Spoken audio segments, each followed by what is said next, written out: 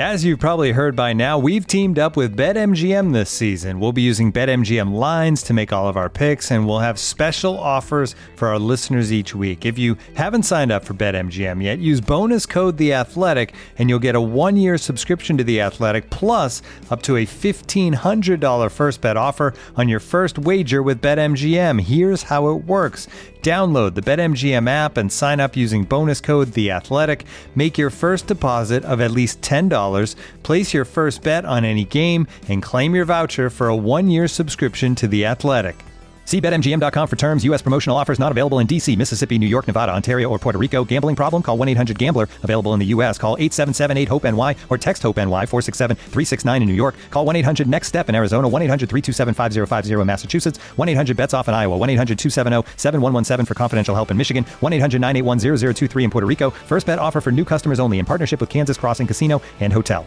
Don't forget, if you haven't signed up for BetMGM yet, use bonus code The Athletic, and you'll get a 1-year subscription to The Athletic, plus up to a $1,500 first bet offer on your first wager.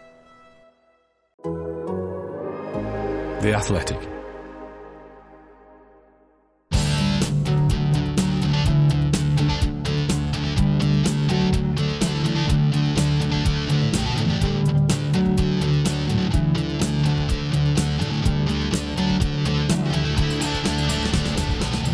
Hello and welcome to Pod on the Tyne.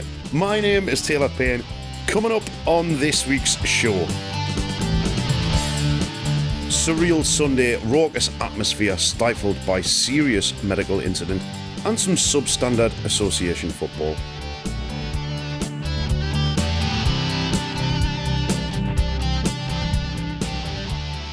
New ownership, same old problems. How do we plug the leaks at the back? And Steve Bruce's future still up in the air. Our mailbox has just one thing on their mind.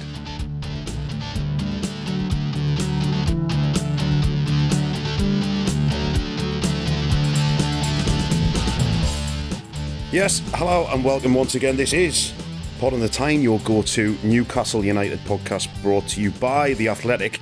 And it's absolutely lovely to be back in your ears once again. And as always, I'm joined by Newcastle United correspondent Chris Woff and our senior writer George Colkin. Hello, gentlemen. Hello, George. How are you?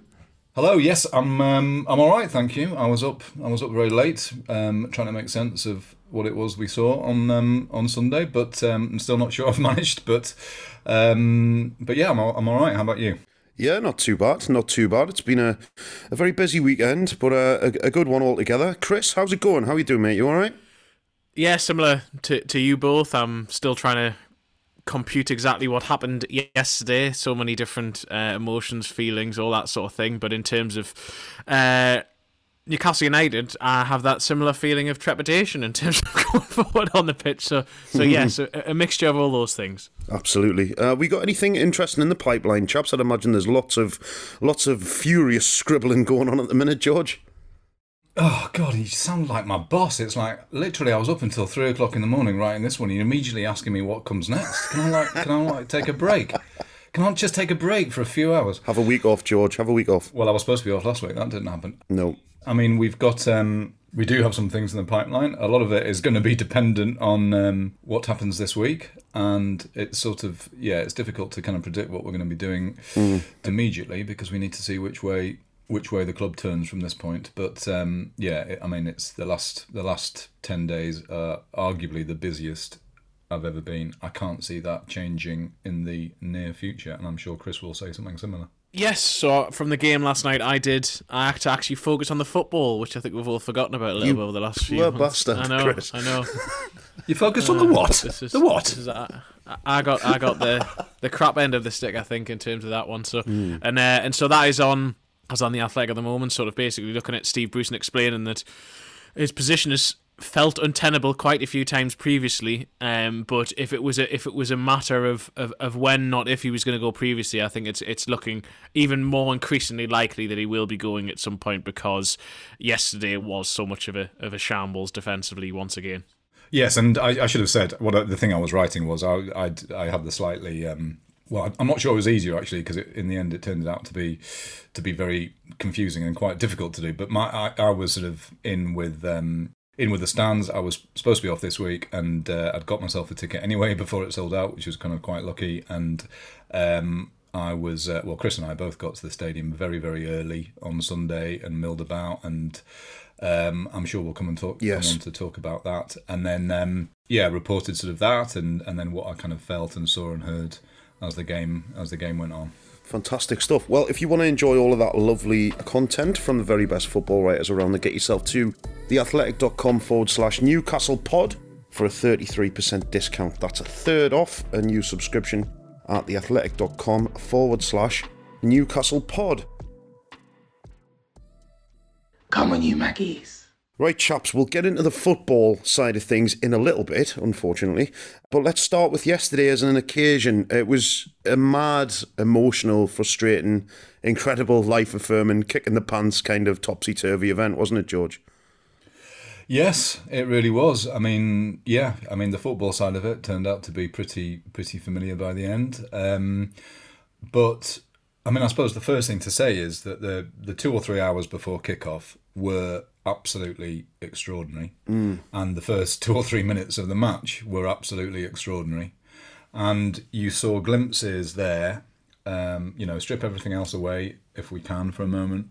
You saw glimpses of what you want the club to feel like and sound like and look like. And I've never seen. I mean, perhaps if you'd never been to a Newcastle game before and you'd arrived at the stadium 2 hours before kickoff, you'd have thought maybe it's like this every time. But it was astonishing. It was full. The whole air, the 9 bar was full. The food bank, when the food bank usually opens, it's about 2 hours before kickoff, and they're the first people there. They were almost the last people there yesterday, and you just saw people wanting to be there. You saw, sort of insane crowds inside the club shop. Yeah. People queuing up to buy the programme. I mean, sort of 10, 15, 20 people queuing up to buy the programme. Haven't seen it for years. I've not seen that, No. Haven't seen that for years. It's people recognising that it's an occasion. And there was a lot of very happy people. And, and that was... I think with everything around Newcastle now, the bit we have to get used to it. There's also some bits that jar, and there's some. I mean, I'll give one little example. There were 3 vans, and I've written about this in this piece. There were 3 vans doing circuits of the Barrack Road and the ground. The first one was an advertising for a famous betting company who enjoy doing sort of ambush marketing, that kind of thing, and there was and they'd also sort of left a big inflatable Sports Direct mug sort of around the stadium as well, and it said "Goodbye Mug" and things like that. So that was the first van. Yeah. The second van was advertising Sam Fender's new album, and it was a picture of him on breakfast television the day after the takeover was announced, when he had that incredible hangover. And he talked about that. And then the third one was something very, very different and difficult, and it was a reference to Khashoggi and the murder of Khashoggi. And how do you sort of bring all those things together in your head? So there was a lot of those sort of conflicting things. But I mean, the mood was sort of extraordinary, and it carried through into the match and before the match inside the stadium, and we saw the flags. Oh, that was superb, George, wasn't it? That flag display again. They've hit the note every time, haven't they, with those? And that was another wonderful example of it. They're great. They're great people, and they've really tapped into something. And the people sort of who want and have dedicated a lot of their time to sort of trying to improve the atmosphere around the stadium. I mean, they didn't need to be there to do that yesterday, because I think it would have had its own atmosphere. But just great. And then the first 2 minutes, it was the noise level was astonishing. It was absolutely astonishing. And in those moments, I do think you saw a glimpse of the club that that we all think of when we think of Newcastle, and the club that they could still be in the right circumstances.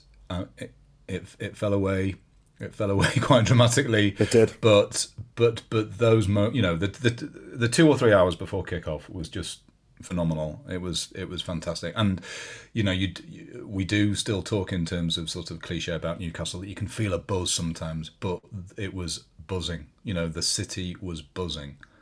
And that's very special. It was very, very special. And I mean, that first, like you say, that first 5 minutes, it almost felt inevitable, didn't it, Chris, that Newcastle would score that goal and that the roof would come off the place. Pictures of the owners in the stands hugging and jumping around and stuff. Ant and Dec there, and some royals in the box as well. Just amazing scenes, Chris. Yeah, and as you say, that did translate onto the pitch, and it's hard to sort of describe unless you feel it, unless you sit there and are in the ground. It's hard to sort of describe that intensity that you get, which you wouldn't get in a normal moment in time with that, because for those first, I'd say it was almost up to the first 10 minutes, Spurs looked shell-shocked and Newcastle were quicker to everything.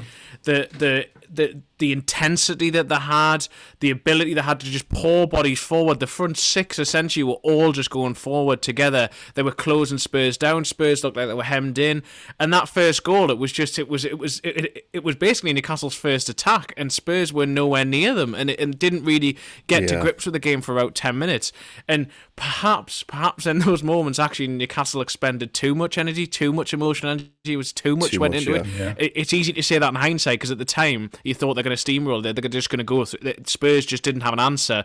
But once the game settled down and once that sort of energy ebbed away a little bit, the crowd stuck with the team, but they were never going to be able to keep the same sort of intense emotional environment. So then it went away from them. For those first 10 minutes, it was extraordinary. It's ridiculous what kind of impetus that sort of feeling and that emotion can give a football team, isn't it? And you think, God, if we could bottle that, if we could have that every single week, we'd be unstoppable. But like you say, it was like a massive release, and then there was just a come down afterwards, wasn't there? I mean, I have to be honest, I didn't get to go yesterday, and I'm absolutely gutted that I wasn't there, because I really, really wanted to go and experience that atmosphere. But I was working, I already had work booked in, and for those of you who don't know, I'm a musician, amateur, in brackets, and I was doing a gig in deepest, darkest County Durham, and we started our gig bang on the kick-off time of the game. So right on 4:30 was when we started our first song of the gig. And as we finished the first song, this little bloke, who I can only presume was a Sunderland fan, shuffled past us and stopped in front of my mic stand and said, "Your fucking football team's winning." And then shuffled off to the gents' toilets. And I thought, oh, right, okay, something's gone incredibly right here. But it was just a really bizarre, weird moment. I wish I had been there with all of my heart. I'm gutted that I missed it. But wow, what an incredible moment. Yeah, it was that sort of just extraordinary noise. It was so noisy inside the stadium that you could shout at the top of your voice and you wouldn't have heard yourself shouting, because everybody else shouting was so loud. Yeah. And so the kind of, and it does, I mean, it sort of stirs the blood, but it also, it's like there's no room in your head for anything else apart from noise, because there's no room for a thought, because it's all you can hear. And you could see, as Chris says, you could see the players being carried by it. Yeah. And you have to remember that, okay, fine, some of them were around in the championship winning season when Newcastle won most weeks, and some were around for the Spurs game when Newcastle went down and won, and that was an amazing atmosphere. But the whole thing around it, the couple of hours beforehand and that 10 minutes, they've not seen that before, and they've not heard that before. And the thing though, and it's the same for the crowd, it's same for the players, same for the crowd. It is actually tiring to expend that much emotional energy. Yeah. So, I mean, the players couldn't keep it going, and again, we'll come on to some of the background to that. The players couldn't keep it going, and once that sort of faded, I don't think fans. I looked around after 20 minutes, and people just looked knackered.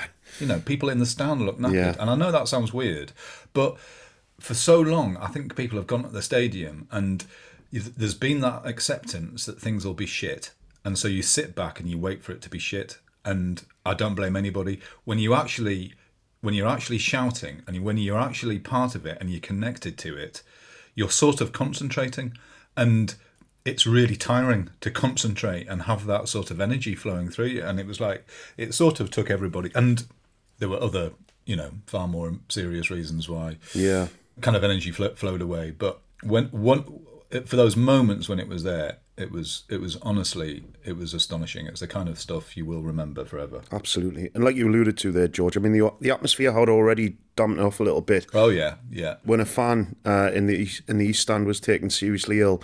And we have to pay tribute to those people who got to that fan and who helped him, including the Spurs players on the pitch and the officials and the club doctor and stuff like that. The people who got there, the guy who ran across the pitch with a defibrillator to help this person in the stand, and incredible Paul scenes. Carlson, and the games stopped for 20 minutes.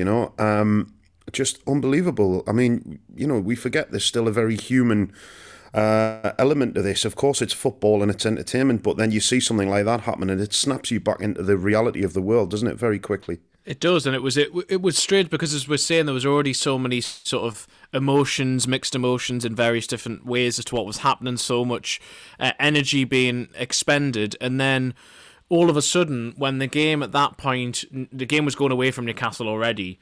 And it felt like it was on a 10 minute, and then all of a sudden the football was just completely irrelevant because I was sat in the press box. It's in the opposite stand to the East Stand, and I saw a few of the players sort of turn to the East Stand, and there's loads of fans standing up and shouting at them. And at first it was hard to know what was going on. I didn't know whether they'd had an issue with what had gone on with the pitch. And then all of a sudden you realise, the players realised very quickly, the official realised very quickly, Andre Marriner in the middle, and they ran across to the dugout. You had Eric Dyer was very prominent in that. Same with Jamal Lascelles. Steve Bruce was also prominent, saying that they need a defibrillator across there. There was actually a defibrillator already in the East Stand, it turned out afterwards, but also Paul Catterson went across with another one. And then it was obviously Reguilón who would the Spurs left back who had alerted the referee to the situation. But all of the people involved in that, I mean, the fans and the doctors who were in the crowd, we've already seen some of that this morning from them. I'm hopefully going to speak to another doctor who was involved in the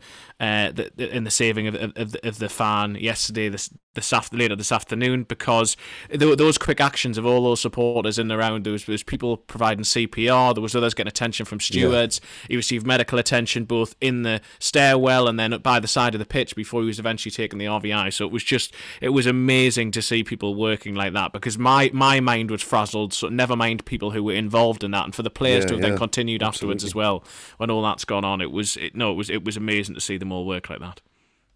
It was horrible from where I was.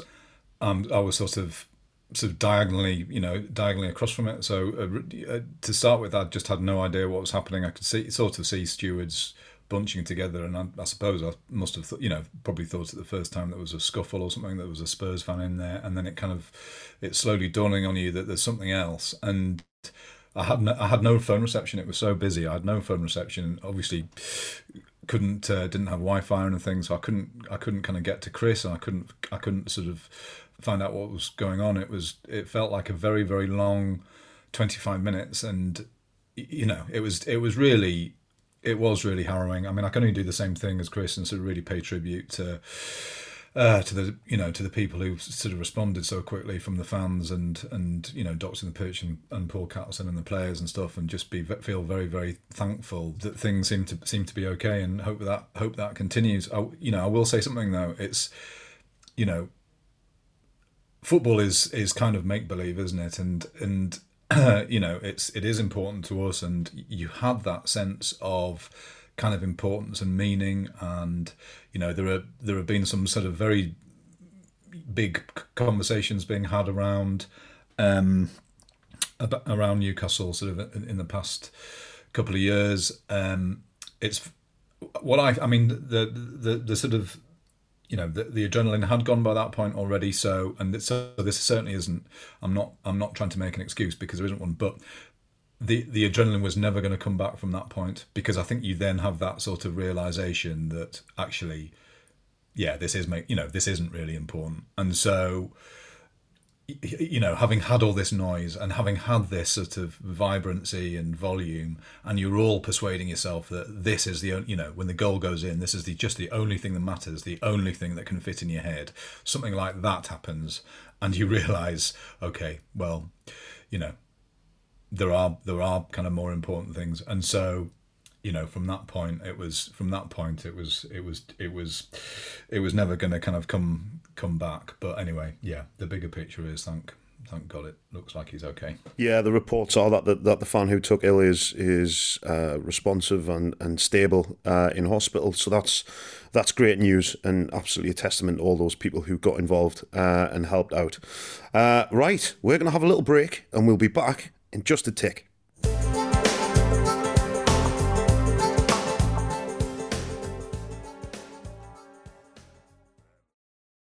This episode is brought to you by Michelob Ultra, the official beer sponsor of the NBA. Want to get closer to the game than ever before? Michelob Ultra Courtside is giving fans the chance to win exclusive NBA prizes and experiences like official gear, courtside seats to an NBA game, and more. Head over to MichelobUltra.com/courtside to learn more. Looking for an assist with your credit card, but can't get a hold of anyone? Luckily, with 24/7 US-based live customer service from Discover, everyone has the option to talk to a real person anytime, day or night. Yep, you heard that right. You can talk to a real human in customer service at any time. Sounds like a real game changer if you ask us. Make the right call and get the service you deserve with Discover. Limitations apply. See terms at discover.com/creditcard.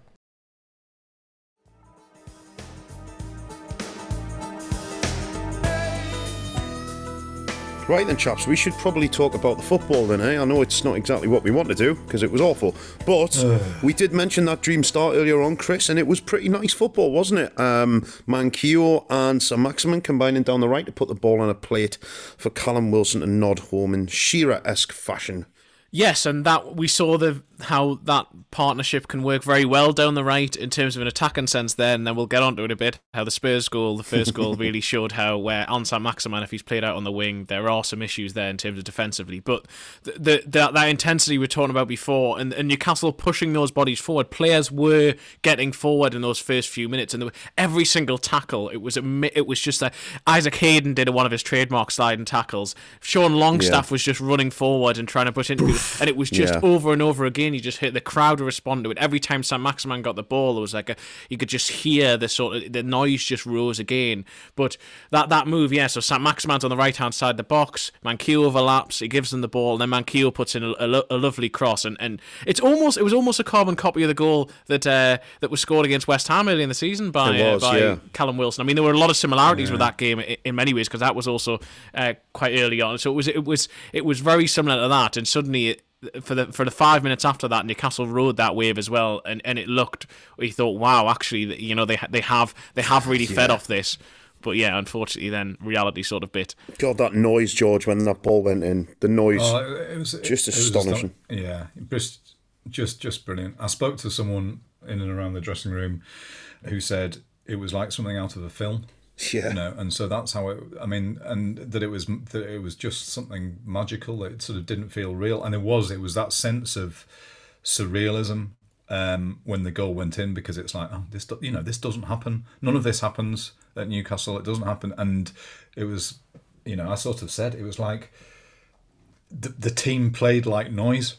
So you have all this noise, and the team played like noise. Yeah, that's what it was, and it was that thing where everything is in sort of harmony, which is what a club and a team should be about. And at Newcastle, you get that reminder that, and obviously we got more of the other stuff a bit later on, but when it's everybody on the same page, pushing for the same thing, it is so incredibly powerful. And for much of the time, fans have been watching the team under sufferance. They've been listening to the manager under sufferance. Same thing about the owner. Fans have been having a go at each other, and it's the opposite of what a club is supposed to be about, which is drawing you together. At Newcastle, everybody has been pushed apart, and for those 10 minutes and for that goal, it was everybody is doing the same thing. For once, everybody wants the same thing and is pushing for the same thing. And it was magical, and it was a brilliant goal. I love that goal. But sadly, however, dear listener, inevitably, it didn't. It did come crashing down. Well, like we said, Chris, the adrenaline wears off, and when you play with that intensity for 20 minutes, you almost punch yourself out, don't you? And Newcastle, it was almost, Spurs were shell-shocked, but I think after that first 20 minutes, I think Newcastle seemed a bit shocked as well, because I think they just sort of deflated, and Spurs changed the way they played, and they were trying to play through the middle as much as they could, and they switched and started knocking balls, diagonals over the top and into the channels and beyond the fullbacks and stuff, and then the goal came from Ndombele, and you know, he had the freedom of the Gallagher end, didn't he? He had nobody within 15 yards of him. To be fair, that was like most of the game. I mean, I'd commented just a few minutes before it on social media in terms of that Spurs were starting to gradually go back in the game, and it basically came through Ndombele, and that was because there was such a big gap between the defence and midfield, other than Isaac Hayden being in there, and then there was it just all seemed disconnected. The lack of structure was shown, and nobody picked up Ndombele, and he'd had a couple of times where he got in around the box already, but then, as we're saying, the opposite of Saint-Maximin sort of being on the wing, the issue is defensively, and he just did not follow Reguilón at all. Then Manquillo didn't know whether to come or go. Eventually, he eventually goes to Reguilón. There's so much space. The ball comes into Ndombele, and he's got ages on the edge of the box. There's no midfielder near him. Jamal Lascelles doesn't really come out to him very quickly, and so he just curls the ball into the corner. And suddenly, you just, as you say, it did feel like they just became deflated. The mood just changed instantly, and Spurs suddenly seemed buoyed by that. And it was Newcastle then who were on the back foot, and suddenly the gaps just appeared absolutely everywhere. And Son was running through. Lucas Moura was having the ability to go in and around each side. Actually, Moura as well, the shortest man on the pitch, hit the bar with a header, unmarked header in the box. And then Harry Kane, inevitably, having not scored all season in the league, who's he going to score against? It would definitely be Newcastle United who'd give him that opportunity. Yeah, and it was just a straight ball over the top again, wasn't it? And Kane broke the offside trap. I mean, VAR had a look at it, but he was well on, and he was played on by Manquillo. And it was a nice finish, and suddenly you go, reality, here it is. That's it, and this is the thing that I think we all feared, really. And you know, you can't say this in any other way. You know, they've had dreadful preparation last week, and what I mean by that is, you know, we know from speaking to people at the club and around the training ground that most people have been expecting Steve Bruce to go. I think Steve Bruce expected Steve Bruce to go, and none of that was confirmed. And you know, people there talking about it festering, about sort of, you know, authority leaching away, you know, what authority there was left leaching away, and that's no way to prepare a team. And I'm not saying I've got sympathy for Steve Bruce. But I do have sympathy for kind of everybody in that situation, because that is not conducive to winning a game of football on a Saturday. And yes, you can be professional, and yes, you can practice set pieces, and you know, Newcastle should have been better at all those things, but you know, the thing is, there should have been a clean break last week, and there wasn't. And so as a club, they did not give themselves the best opportunity to win that match. And you know, again, I know we've got questions about this at the end, so I'll skip the rest of it. But you could see, you know, they looked tired and they looked emotionally spent, and so, you know, you can't ignore that. It was, you know, on the pitch, it was the story that we've just seen time and time again. The first sign of trouble, things just slip away and they can't get it back. But, you know, that cannot have been a surprise to anybody yesterday. And we mentioned the medical incident earlier on, and the break that created. And you have to say, Chris, I mean, it's pretty obvious the restart of that was managed a lot better by Spurs than it was by Newcastle.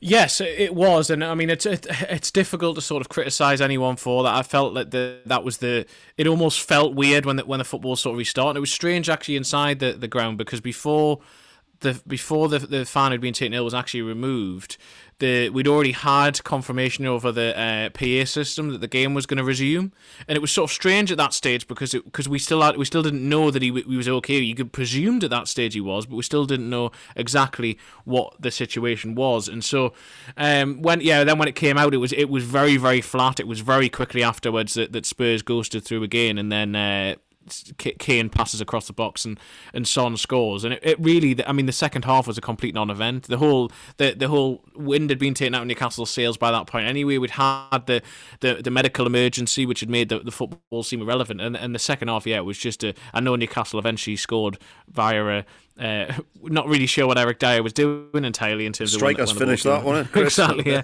but they didn't really threaten. They barely had a chance in the second half, and every time Spurs went forward, they found gaps and they broke into spaces, and then obviously Jonjo Shelvey came on and got his 2 yellow cards as well.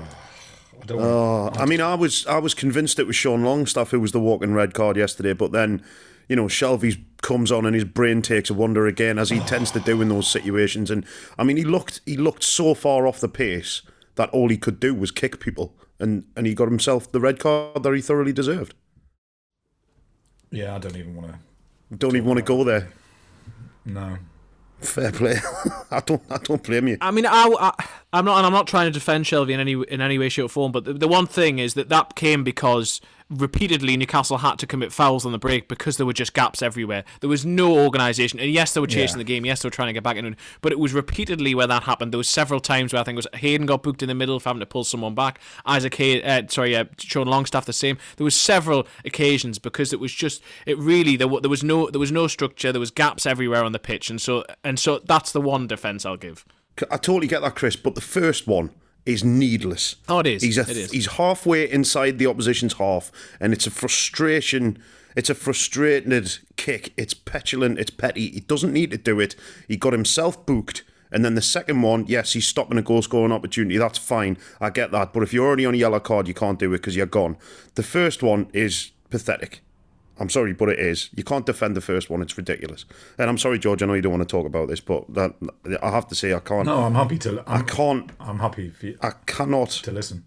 I cannot give him any kind of credit for what he did. I think it was absolutely brain dead, the first one. Anyway, let's not argue, Chris. You've said what I kind of wanted to say, but I just didn't have the stomach for it really. But yeah, fair play.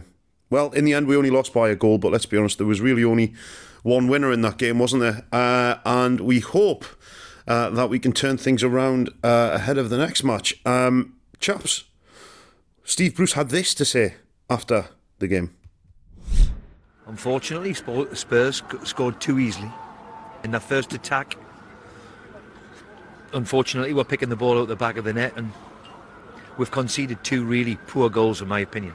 And there lies our problem at the moment. We managed to get off to a good start, and we've been up in a few games. We haven't been able to defend well enough as a team to give ourselves a chance. And, the third goal, you could say, is a really good Tottenham goal, some nice football, but defensively, we're poor, really, really poor. And it's unfortunately cost us again today. And until we sort that out, then we're going to have and remain big problems. We've tried to change and be a little bit more attacking, if that's the right, especially when we've got Callum and Alan in the team who can score us a goal and play the way they can. But defensively, as a team, unfortunately, we keep leaking too many goals. I'm not just talking about today. Look, we've scored twice again in the Premier League. The hardest part to score in this division when you're in the bottom half, and the easier part is supposed to be defensively. And unfortunately, we can't get that balance right of being good going forward and being able to be good defensively, because we've conceded too many times. I understand their frustration, and I understand how they've been for a long, long time. And but at the end of the day, look, we haven't won enough football matches this season. So whether myself or whether anybody else in this Premier League, if you're not winning or don't win enough, then you have to live with the consequence. I'm disappointed, of course I am, but I understand the frustration. I'm never going to chuck it because it gets a little bit tougher. I've chucked it maybe at times to maybe get a better opportunity.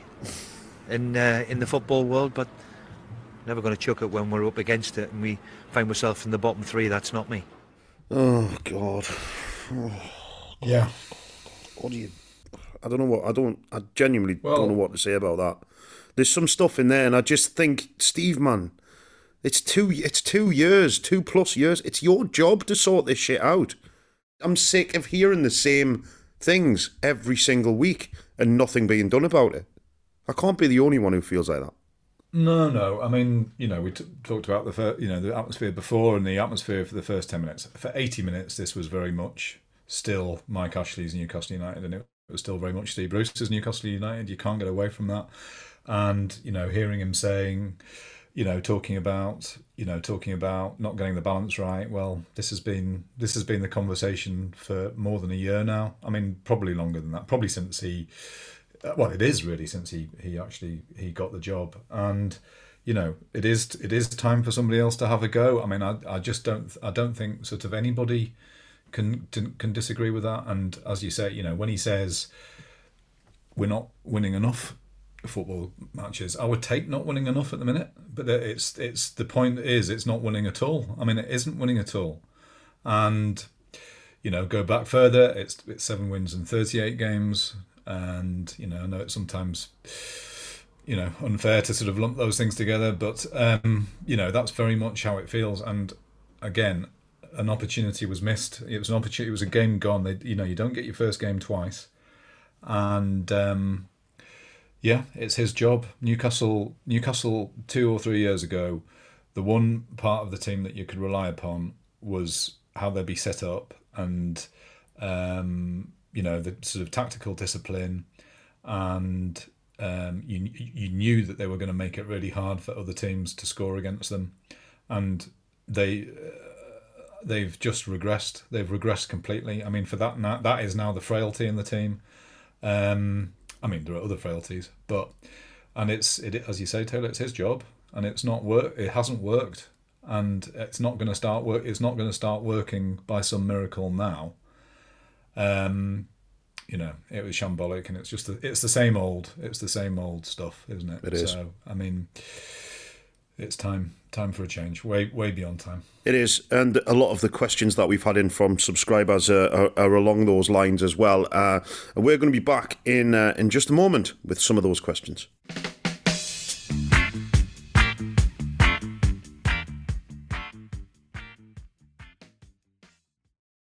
This episode is supported by FX's Welcome to Wrexham. Celebrity owners Rob McElhenney and Ryan Reynolds' small-town Welsh football club has finally been promoted into League Two after 15 seasons in the National League. Dedicated staff and supporters celebrate the city's return to glory while bracing for the newfound challenges that come with being in a higher league. Will Wrexham AFC stand up to the challenge and rise again into League One? FX's Welcome to Wrexham premieres May 2nd on FX, stream on Hulu. Looking for an assist with your credit card but can't get a hold of anyone? Luckily, with 24/7 US-based live customer service from Discover, everyone has the option to talk to a real person anytime, day or night. Yep, you heard it right. You can talk to a real human in customer service anytime. Sounds like a real game changer, if you ask me. Make the right call and get the service you deserve with Discover. Limitations apply. See terms at discover.com/creditcard.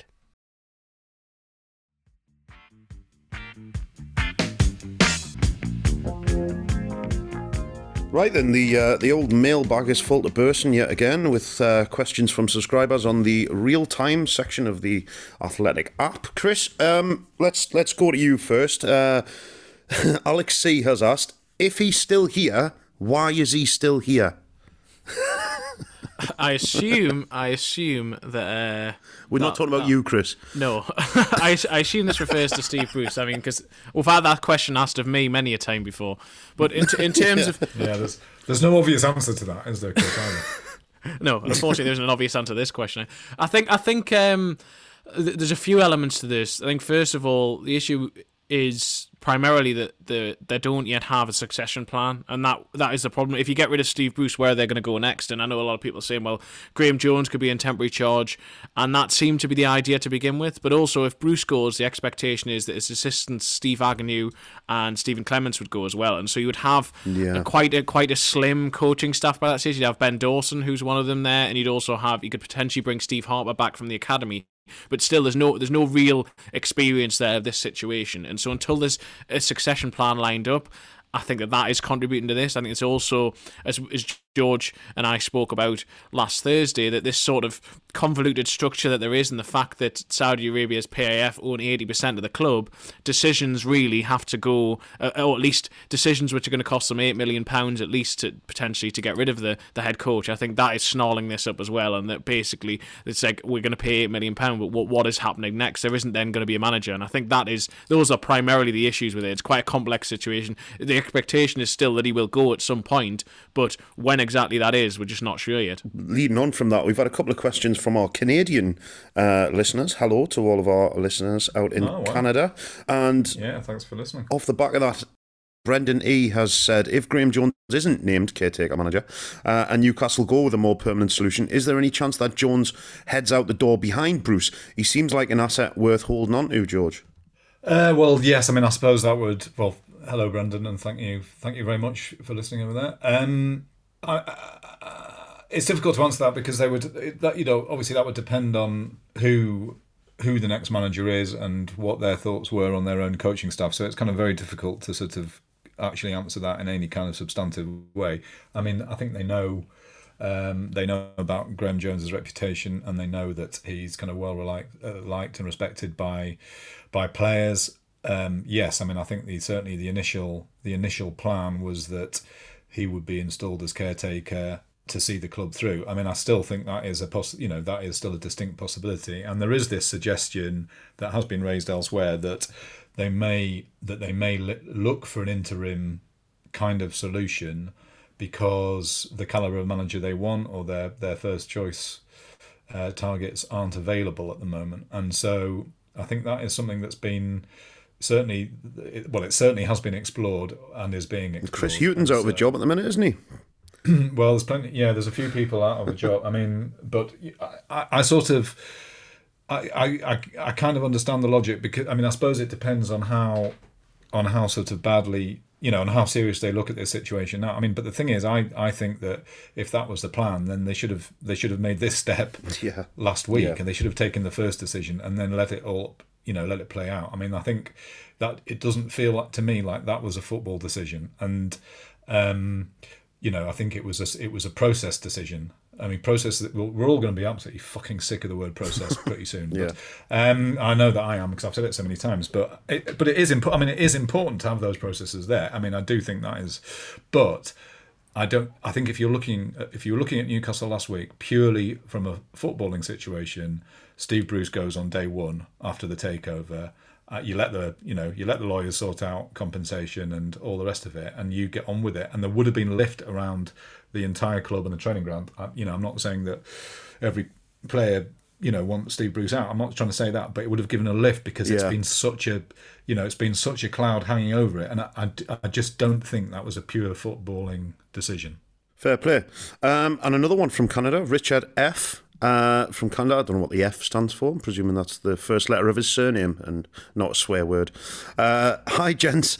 I know a lot of people are wondering why things are moving at such a slow pace, but just how empty were/are the cabinets at St James's Park when Ashley left? I did have this mental image in my mind of him taking the carpets and the light bulbs with him, to be honest, but he seems like that sort of bloke.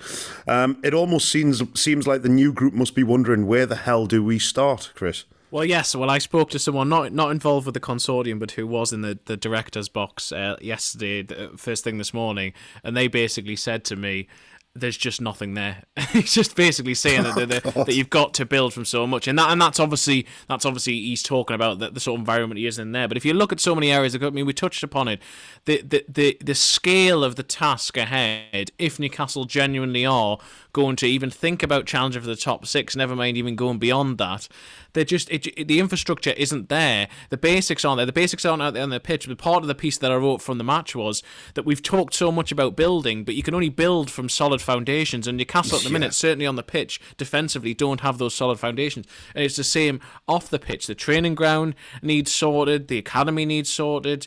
The stadium needs sorted. And you, speaking to senior people in and around it over the course of the last week, there's been so much where they've said, look, we knew the scale of the task before we came in, but until you actually get inside it, until you actually have the keys, you can't actually comprehend the full scale of it. And so this really is a long-term project if Newcastle are going to build back, because there is so much to do. The Saudi PIF fund's going to have about £7.50 left in it by the time they're finished with us. We're going to skin them completely. Oh my God. Yeah. Okay, one more before we crack on and finish up. Graham V has asked, why do our players seem to be struggling with fitness? Is there any rumours? Is there any evidence? To the rumours that they have trained less than other teams? George, what do we think fitness-wise? We do seem to be blown for tugs after about 60 minutes in games, don't we?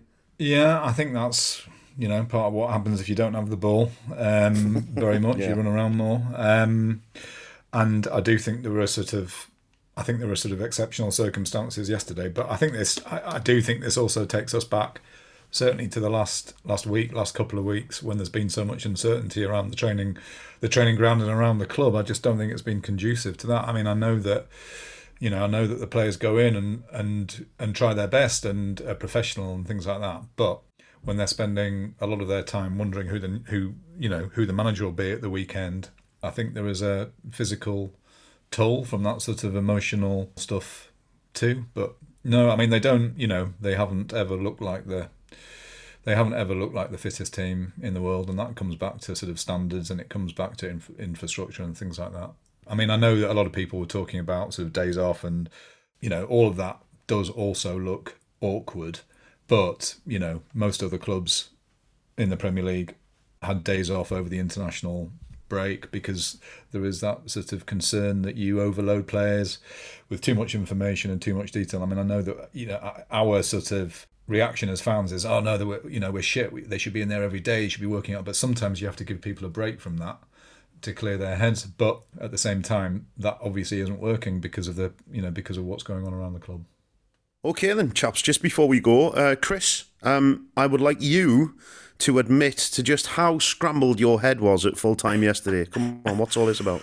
Well, this is not great for somebody. This is my job. But so basically, the way that the game it works now at St James's in this sort of semi post COVID era. Just admit it, Chris. Semi post COVID era. We have to do a Zoom press conference. So we're sat in the stands doing the Zoom press conference, and it's sort of echoey. But then you're going to get kicked out the ground after a certain amount of time. So I went and sat in the St James's Park car park. Don't want excuses. And I was writing my report. And within that report, it turns out that A, I'd forgotten Newcastle had scored a second goal, so I'd put the scoreline down as 3-1.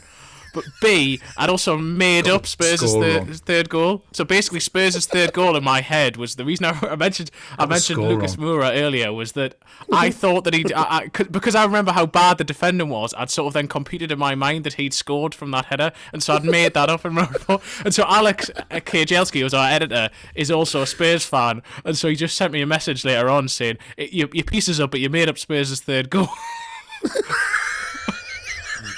You got the score wrong. You got the score wrong. Yes, my mind. You probably filed. My mind was frazzled. Oh. Newcastle 5, Spurs 2 by Christine Watt. Read on. This man knows what he's doing, I promise. Oh, Chris, listen, mate, don't worry about it. If anybody can be excused this week, after the week that you guys have had, of dropping a couple of little clunkers in your pieces, don't you worry about it, mate. That's one of those things. But don't let it happen again, or you're fired. Yeah. I tee Taylor up for that, Chris. I do apologise. I'm sorry. No one likes the grass. Sorry. Nobody likes the grass. Oh, that's incredible. George, you playground bully. Oh, I'm sorry. Bless you. I do apologise. Chris, you'll be all right, mate. Just just regroup, dust yourself down.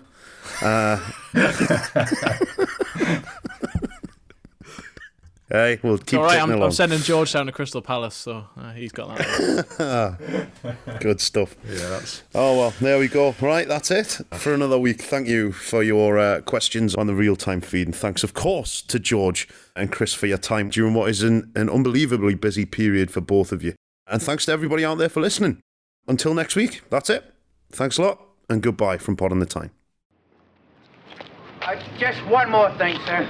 Yes. I hate to bother you. Hello, we're back, but Taylor's gone. So, but one thing that's just happened, and we thought we did need to address just before Ollie, our producer, pressed the button on the podcast, is this vote of Premier League clubs to prevent Newcastle from signing what is described as lucrative sponsorship deals. It feels quite important. So, Chris, can you just give us a very quick summary of what's happened, please? Yes, so on Monday, an emergency Premier League meeting was convened, and interestingly, Newcastle were represented in that meeting by Lee Charnley, the lasting managing director from the Mike Ashley era, but who is being asked to stay on by the consortium.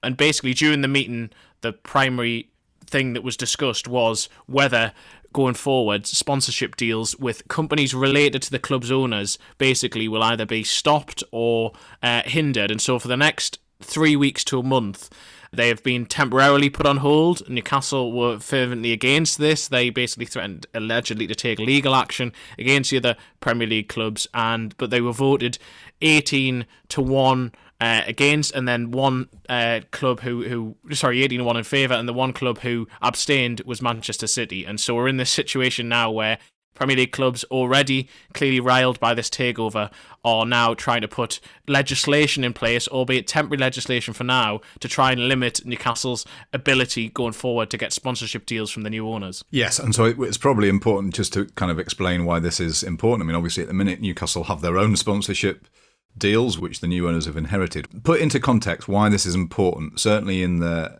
environment we have of financial fair play and so on and so forth. Why would it be important to the other clubs for Newcastle to be prevented from having these deals? Well, essentially one of the key areas for Newcastle to be able to increase their revenue is in commercial revenue. It basically flatlined throughout the whole of Mike Ashley's 14 years in charge, and at the minute they have a sponsorship deal on the front of their shirt with a betting company from East Asia, which is worth about £5 or £6 million a year. If they were to get a sponsorship deal like Man City have got with a company connected to one of the owners, so for Newcastle's case that will be out in Saudi Arabia, for example, Saudi Aramco, the oil company which keeps being discussed, and that was significantly lucrative compared to that, so 4 or 5 times that value, then Newcastle would have more room to be able to spend on FFP, to improve their squad, to be able to then compete in the higher echelons of the league. They could even look to get a sponsorship deal for St James's Park or the like with one of those companies as well. And the allegations, at least in the past, from the likes of UEFA and even the Premier League, has been that some of these deals, in their opinion, have been artificially inflated because of the relationships there. And so essentially this is to try and prevent, in the other clubs' views, Newcastle being able to increase their revenue stream so then they can then use that for FFP and to improve their squads. Of course, the Man City vote is interesting because, of course, that was one of the things that have been sort of alleged about their deals in the past. It is interesting, this, isn't it? It is interesting. I mean, it's going to be one of those things that we're going to be sort of talking about from now on. And I did have that feeling when this news broke about, Newcastle as a story just spinning out of all, not our control as journalists, but sort of our control as people who follow the club. It's like, oh my goodness, it's like left, right, it's sort of everything now. It's not just the football pitch. It's not Mike Ashley. It's not this self-contained thing. It's just enormous. I mean, one thing that I would say, and this is kind of very Newcastle fan-centric perhaps, is that not too long ago, I was going down to Sports Direct. I had to buy shares in the company using my own money to get in front of Mike Ashley to ask him questions, because there was no way you would ever do that around Newcastle. And I was asking questions about the fact that Sports Direct were paying nothing at that stage for pitchside advertising at St James's Park. And of course, the stadium was briefly named, as we remember, to quote-unquote showcase Mike Ashley's company. And Newcastle got no revenue at all from that. There is an irony here, isn't there, that it did feel at those moments that Newcastle fans were kind of shouting into a void, talking about their own club being starved of resources.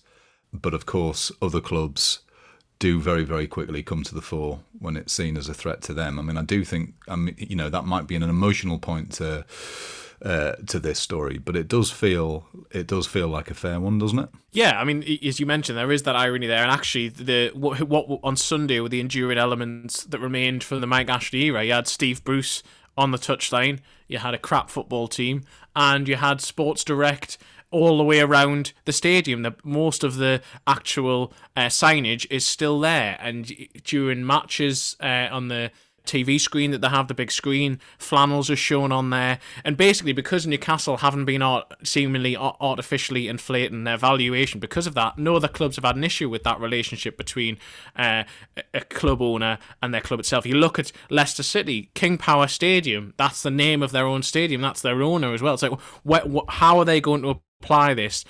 Can they apply going forward without looking retrospectively at what's happened? It does feel like it's just they've taken this opportunity now the Newcastle takeover's happened to actually try and impose these rules. And I understand to an extent why they are doing them, but equally I also see why a lot of Newcastle fans feel besieged in this sense. Just on another point though, George, I just wanted to touch upon the fact that Lee Charnley represented Newcastle on Monday, because that seemed interesting given the fact that obviously he's not part of the new regime itself. From what we understand it, none of the actual members of the consortium were also present on that call. Why do you think that was? Why do you think Lee Charnley was the one who represented Newcastle? Yeah, that's an interesting question. I mean, one thing we do know is that, the new ownership group were back in London on Monday, and they were meeting, they were talking. I mean, they were obviously all together at the game on Sunday, so I'm not trying to over-dramatise that, but they do have a lot of decisions to take themselves and a lot of things that they have to work through. On that score, I would just say that we have shoehorned this in a little bit, and this will definitively be the only and last podcast of the week. Or will it?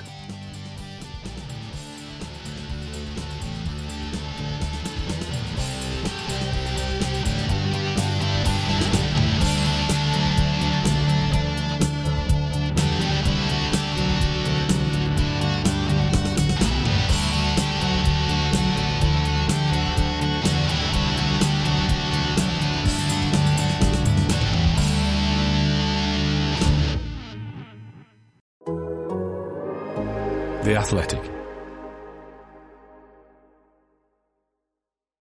Looking for the best place to buy tickets for any of your favorite teams or sporting events? We've got the spot. Our partner, StubHub, has been the leading ticket marketplace in the world for over 20 years, providing a 100% guarantee with every order.